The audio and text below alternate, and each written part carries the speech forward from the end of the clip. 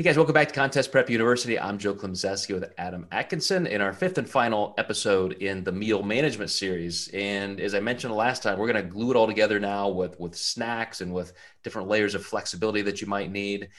And this was an interesting topic in our Flexible Dieting Institute live support chat this week, Adam, in that I described when I have been in a calorie deficit that was pretty aggressive as a competitive bodybuilder. I would often experiment with different things. And because they were a little too sweet or I was in too much of a calorie deficit, they would kind of backfire. So, people who can say, well, I'm going to have a rice cake with a little peanut butter. And then all of a sudden it's like half a jar of peanut butter. And I've even done things where I would say, well, I'm going to have a protein bar. That's going to be my afternoon snack. And then all of a sudden, if you're hungry enough, you could even binge on protein bars. So all of a sudden you're eating 5 or 6 protein bars. So when you view snacks where you don't necessarily need that entire whole food set of macronutrients, are there things you ask your clients to stay away from or to lean toward? Lean towards something that's going to sustain hunger. So that's definitely key. We sometimes look at things as good or bad, and I think that if you have a carb only meal, you have a chance of just getting that glucose spike and then crashing right away.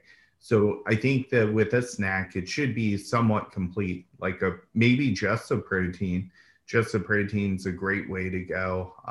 That's always the protein marketing as well as a healthy snack. And, typically protein's lower in calories than something with a bunch of fat in it. So, with that in consideration, it can be used. But I find my hunger sustained better with a protein and a carb, very, very minimal fats if I can help it. So a good snack for me might be beef jerky, and I might grab like a bagel or something like that.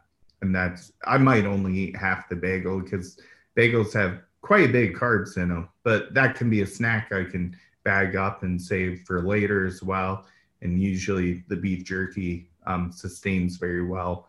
If you don't eat the whole bag and you just eat a serving, that's a great midday snack and something that you can usually buy at any gas station. It's quick and easy to pick up.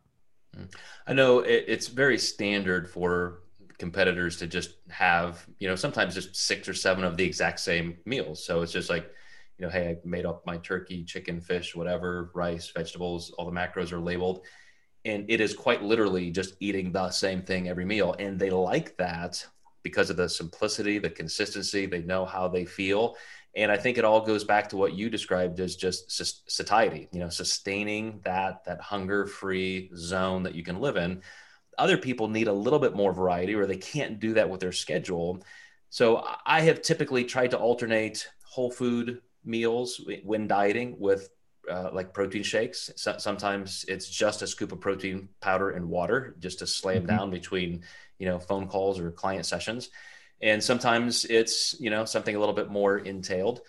But, to me, that kept me a little bit lighter, on my toes. And even now I tend to view my in-between whole food meals as smaller windows for snacks. So that's where it may be just a granola bar or just a tiny little, piece of fruit or something like that. But it again, I mean, we've said this before, but it really does come down to experimentation and knowing yourself.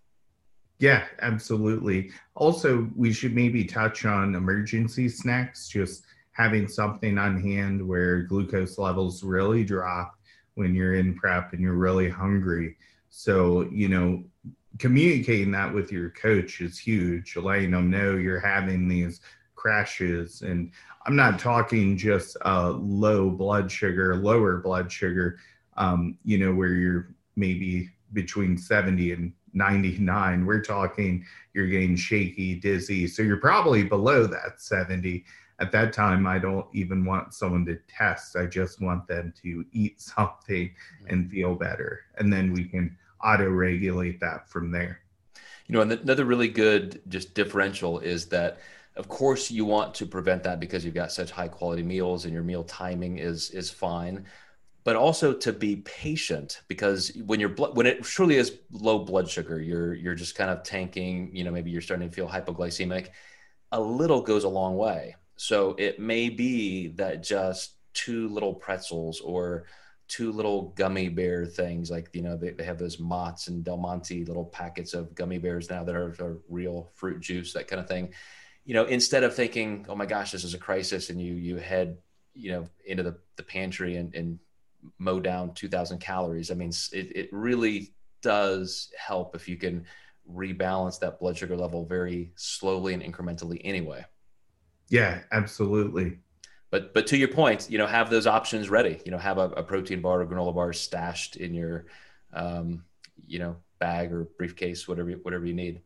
But Adam, thanks so much. This, I think, was a very practical type of series. I wanted it to be something different than we've done before, in that we're giving exact examples of some of the things that we use ourselves and specifically ask our clients. So well done there. And I will see you next time to record another series. And we'll see you guys in Contest Prep University.